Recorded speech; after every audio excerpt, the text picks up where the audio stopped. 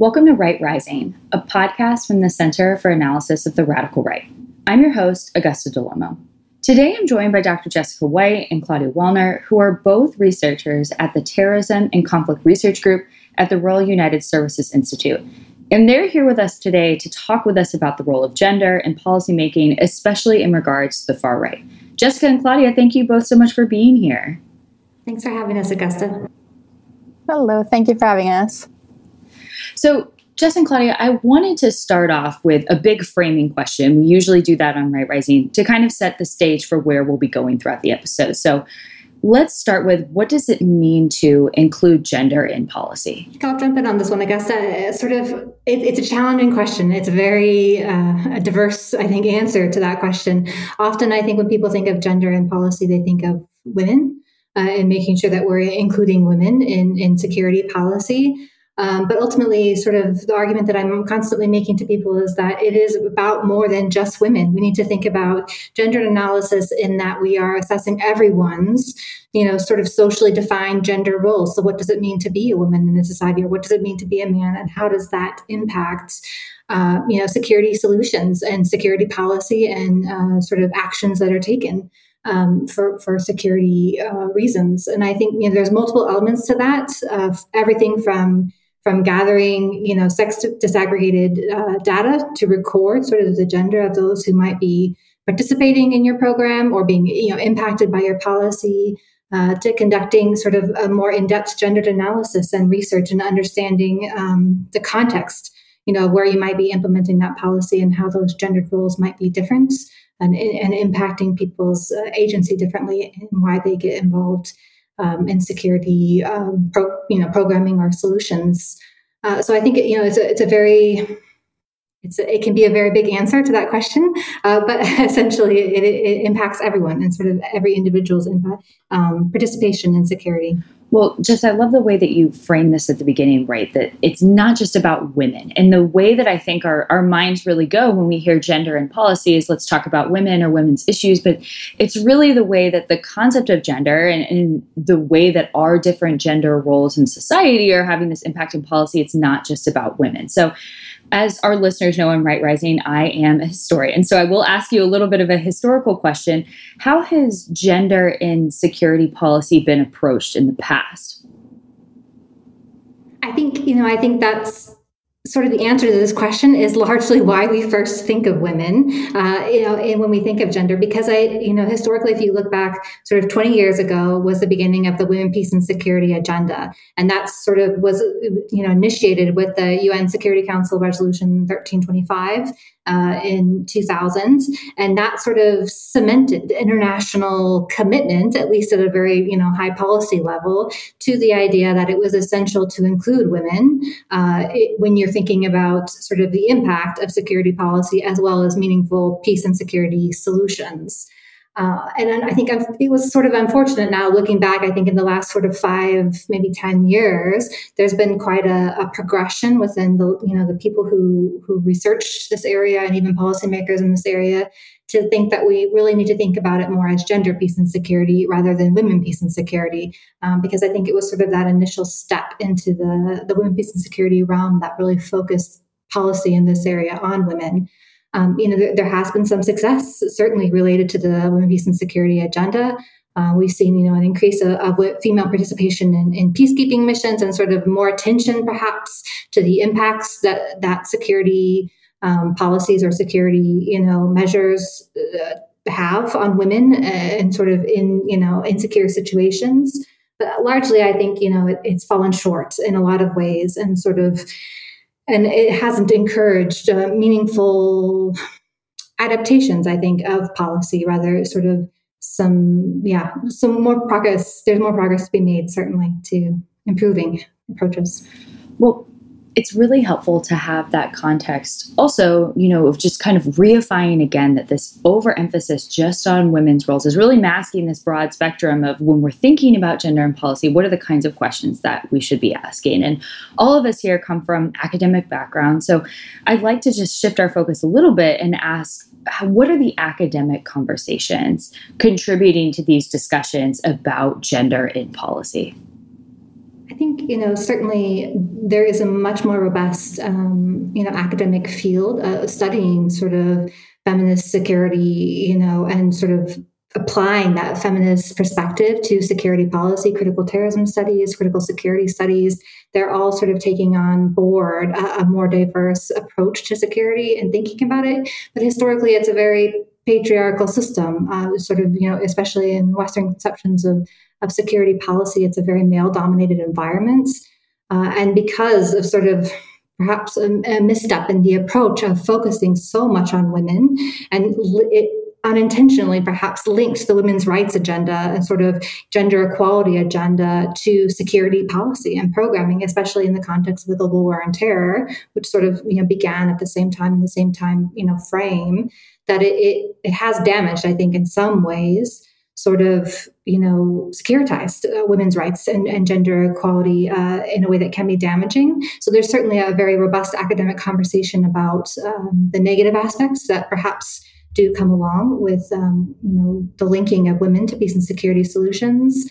There has been this sense of, gender policy simply adding, I'm going to say the phrase, add women and stir. And this was sort of a phrase that was developed when you're thinking about not rethinking the policy as it exists, and perhaps rethinking what assumptions that policy might make about the roles of women or the agency of women and these things, but simply saying, okay, in order to improve our gender equality representation, we'll add in 5 more women, make sure they sit at this table, make sure that they're involved in the process, without really rethinking the reasoning behind that policy or the implications of that policy. So you might end up with more women at the peace table, for example, but do they actually have a voice? Can they actually contribute to that conversation? That's a whole different issue.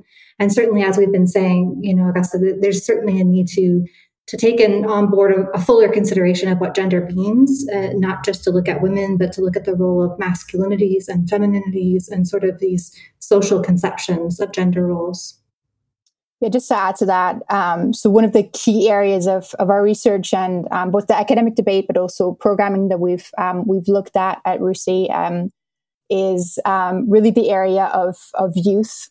So kind of in the context of extremism and terrorism. So debates in this area are kind of mainly based on the premise that the youth that are actually at risk of radicalization are mostly males. So programming that focuses on youth tends to refer mainly to males, whereas gender, so Jess has already mentioned this, but debates about gender tend to focus mainly on females with kind of no distinction of age at all. So that obviously leads to an overwhelming focus of interventions and also academic debates around youth empowerment on really young males with just very little regard for females in this group. And I think this area and this understanding really kind of needs to be changed to really remove gender bias in this area. I think it's also really important to acknowledge there's not a single concept of what it means to be a man or what it means to be a woman. But there's really multiple models of masculinities and femininities that need to be considered. So firstly, obviously, there's geographical differences, global north versus global south, and many distinctions in those spaces. There's also kind of class differences there in those regions. And also, I think, especially if you look at the far right, I think there are real differences in the gender roles and gender identities and what is accepted and what is not in different subcultures and communities on the far right. So, for example, in some movements on the far right, people who identify as LGBTQ plus are very much accepted and sometimes even take on leadership roles, whereas in other groups and movements on the spectrum, they're incredibly homophobic and transphobic, and they would never accept somebody like that in their groups. And also just another quick point I think really needs to be considered in this context is the different roles and identities that women take on in the far right and kind of in groups and movements on the far right. So everything ranging from the model of the trad wife, so very traditional understanding of the role of a woman as a mother and a wife first and foremost, to women really taking on more action-oriented roles, or the roles of ideologues, etc.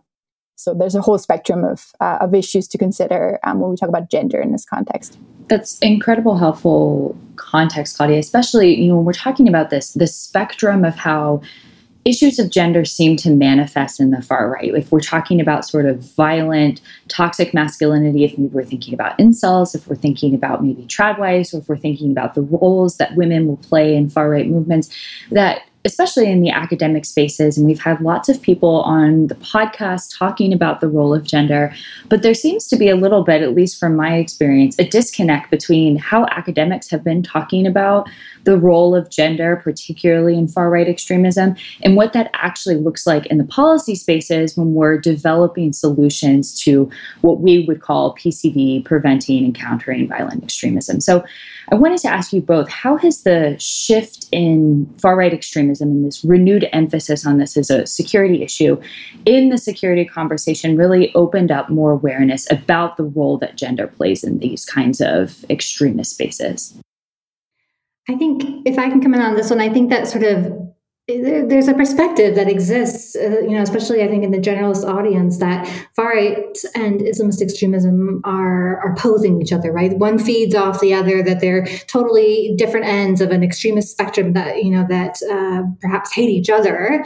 But really, when you think about it, they are opposite sides of the same coin. They're both at the far right conservative end of a spectrum of political, religious, ideological belief. And I think so there are some lessons that can be taken perhaps from what we have learned from 20 years of, sort of CT and PCVE focused, security policy in the Islamist context and the global war on terror, and sort of this extreme focus on that ideological threat. We've learned a lot about, sort of mistakes were made and assumptions about the roles that women can play, about their agency. Do they have agency? Should they be prosecuted as, violent or as terrorists? And sort of a lot of these lessons perhaps can be taken on to be part of the consideration as we think about far-right extremism, and as especially Western security organizations, shift their attention more so to the issue of far-right extremism. I think there definitely are parallels to be drawn from the participation of women and sort of the roles they were allowed in Islamist organizations versus far-right organizations, and sort of how the misogynist narratives that are behind to take on the role of motherhood, whether that is to raise the next generation in the caliphate, or whether it is to raise the next white generation. Sort of there's very similar narratives and sort of, and that go in behind the roles that women are allowed in these organizations. And I think you can definitely see women in some cases in both ideological contexts trying to push the roles that they are allowed to take into more action-oriented roles. And sort of, I think, with that, you can look at the different types of far-right extremism, lending sort of different allowances of agency to women is such an umbrella term that pulls in a lot of different levels of misogyny in the different types of far-right extremism. I don't know, Claudia, if you wanted to add to that.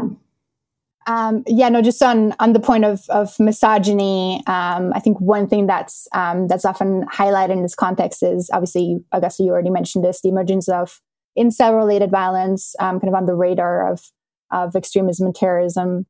So, for example, in the UK, this kind of reemerged on the radar with the Plymouth mass shooting not too long ago, where the shooter was apparently involved with certain incel subcultures online.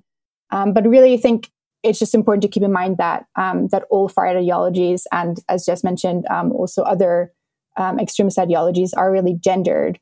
But if you talk about the far-right in specific, I think one of the gendered narratives that is incredibly popular on the far right is the narrative around victimhood of the white race. So this is obviously rooted in in the idea of the emasculation of white males, both by undeserving immigrants and outgroups they don't agree with, and also by empowered women who are kind of thought to limit the economic opportunities and also the historical supremacy of white males, both in society but also in the context of the family. I guess changes in society, like increasing multiculturalism and the emancipation of women, are sort of portrayed in these narratives as having led to kind of a war against heterosexual white men who feel they're suppressed by the continually changing social norms and the increasing progressive norms that they feel are changing the game for them. And then in contrast, if you look at concepts of femininity, the far right traditionally portrays women as pure and as weak and in need of protection by real men, real white men, and they believe that this is also something that Jess already mentioned, that kind of the main role of women in society is really to ensure the survival of the nation by bringing white children into the world and raising them. I think there's a point to bring back to the policy question. I think that there's a difficult element here for our police, and for our intelligence agencies, as the CT frameworks and sort of the counter extremism concept has been developed so securely in this sense of Islamist threat being the most prominent threat, that they almost don't know how to qualify violence that maybe is related to extremist ideology that might fall under the far right. But incel is a new idea in a sense to them of, can you label a murder or a beating or, sort of these small scale levels of violence as terrorism? Should you label it as terrorism or should it be labeled as murder? And sort of this issue of different ideologies feeding into that, different ideologies that are perhaps less well understood by security services who have had such a focus on Islamist extremism, that there isn't a system in place yet, or they're just now developing a system of sort of a policy being able to reach these other and include these other types of ideological extremism. And certainly, there's a challenge, I think, within the legal system as well, sort of legal definitions of terrorism or acts of violent extremism. And does that include an understanding of something like incel violence or, something that is not traditional, to what's been developed over the last 20 years? I wanted to go back to something that Claudia mentioned a couple minutes earlier about that there's so many different forms of what masculinity and femininity look like, even within the far right, right? If you're in the global north context, if you're in the global south, what far right extremism looks like in India is not the same as what it looks like in the US. There are similarities, but they're not having the exact same conversations around gender roles that you may see in the UK. So I wanted to ask you both perhaps a slightly unfair question, but since you all are in the policy space, how has gender been included in these conversations about preventing violent extremism, combating far right extremism, and how should it be included, especially if we're taking into account that these are not the same conversations in every space where far right violence is really starting to become a serious security consideration?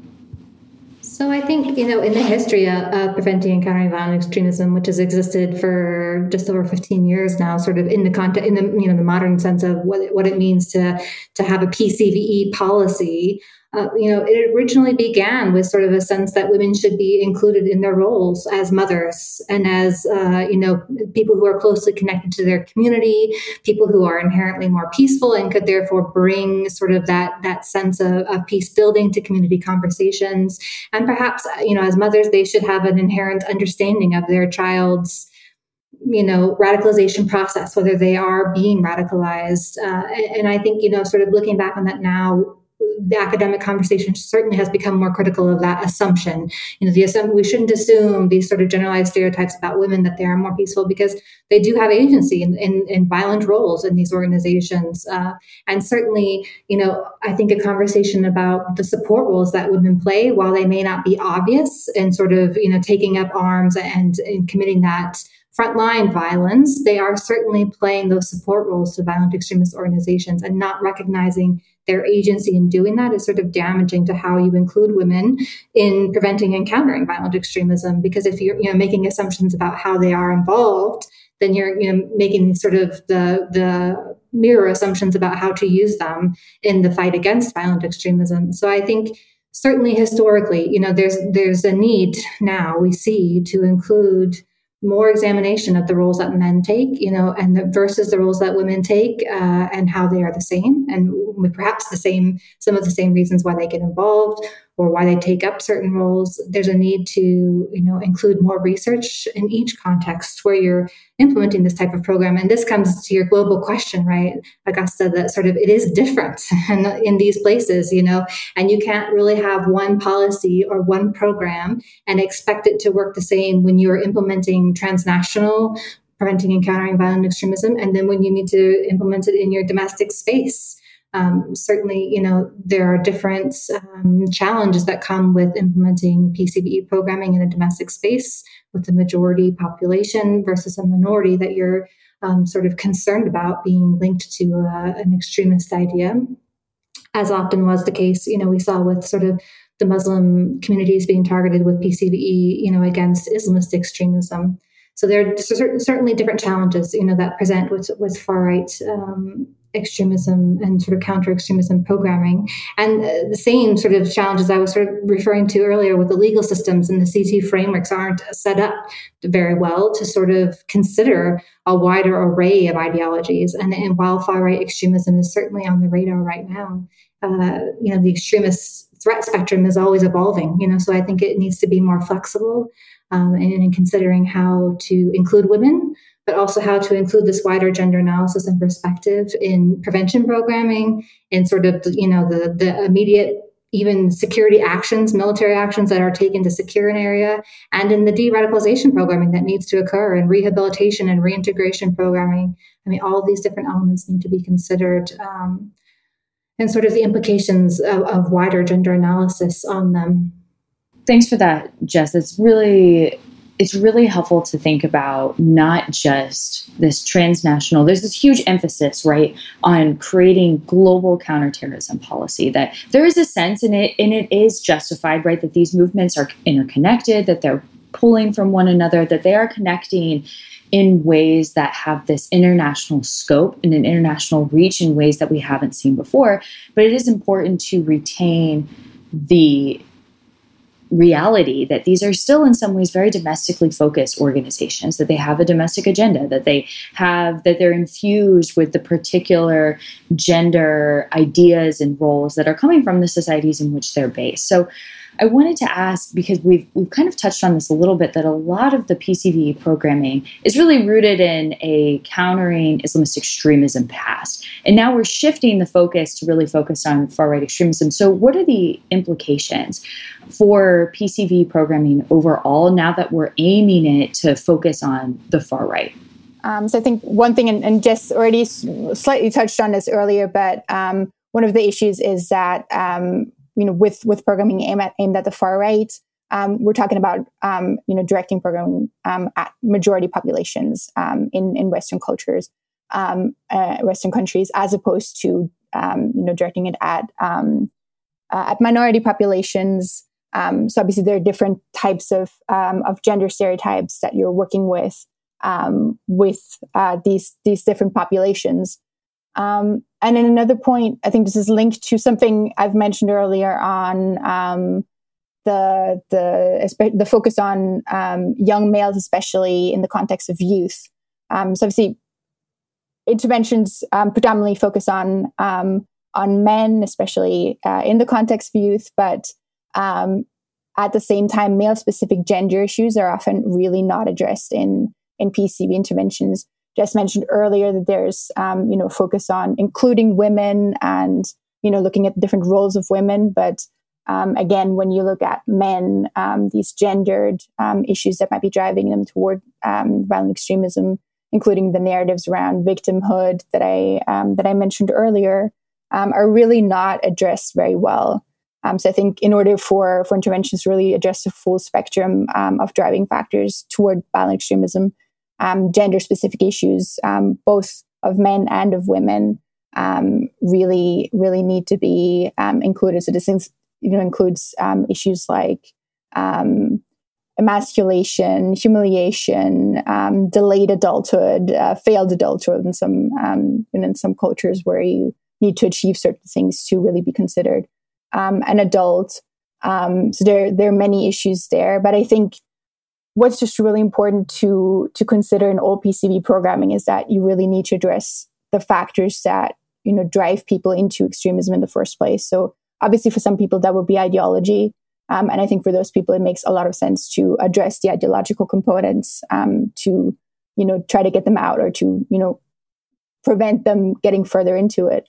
But, as we've seen in our research, and as I think a lot of people are coming to terms with now, gender and gendered narratives really are also playing a massive role for many people in their pathways toward violent extremism and terrorism. So I think especially for those people, you just need to address those issues. Obviously, they won't be relevant for every single person, but they just need to be part of the wider debate. I might just add something here. I think, one of the unique things about this transition now and thinking about changing, or adjusting PCE to be more fit for far-right extremism is that I think if you look to the academic conversation about far-right extremism, its focus has largely been on masculinities, which that was not the case with Islamist extremism. So Islamist extremism really approached gender and looking at women's roles and how they could engage women in PCVE agendas. But it's kind of flipped on its head with far-right extremism, in that masculinity has been the focus of this, and sort of the toxic masculinity that goes with these very, chauvinist organizations. But I think it's important to realize, sort of that it needs to be a full picture. And I think this is what I always bang my drum on about, sort of gender applies to everyone. And sort of even the ultra nationalists and xenophobic, sort of the ones that you wouldn't think of as misogynist per se, there are tones of misogyny running in the narratives of those ideologies and those organizations as well. And sort of the implications that makes, or that leaves for how women engage with these organizations, and in some cases support them, contribute to them, recruit for them, all these different roles that women take and why they take them. I think these are all elements of this sort of wider gender analysis that I certainly are advocating for. And I think if I think about, to the wider policy question, that it really does go all the way to the top, right? So because security has been such a, historically masculine dominated policy arena and research arena even, we need more women involved in more diversity of all kinds, not just gender, but more gender diversity certainly in people who are policymakers in this arena and who are researchers, and sort of to get that perspective from the very top of people who are thinking about, appropriate policies and solutions. It needs to start there. Otherwise, it's never going to filter down to sort of on the ground implementation of, more gender awareness in programming and in, policy implementation. Well, I think that is a fantastic note and call to action to end on. So, Claudia and Jess, I wanted to thank you both so much for joining us on the podcast. And I wanted to ask for our listeners who maybe wanted to learn more about this, where can they find more of this work? Where can they find the kinds of reports that are coming out of RUSI? Where can they connect with you? Where can our listeners learn more? Yeah, so the RUSI, the Royal United Services Institute, we have a website up, and we have, a range of projects that we're looking at relating to sort of CT and PCE. We have a very specific far-right extremism and terrorism program that is we've sort of set that up over the last year. We're excited about it. So there are project pages up, so please do come have a look at and sort of look at what we've produced so far. We also have a terrorism and conflict Twitter handle, which I'll leave to Claudia to tell you what it is. That's RUSI_terrorism. So it should be easy to find. Perfect. Yeah. we can do that. We'll press the follow, like, and subscribe. Yeah. Awesome. Well, thank you both so much for joining us today. Thank you very much, Augusta. Thank you for having us. This has been another episode of Right Rising. We'll see you all next time.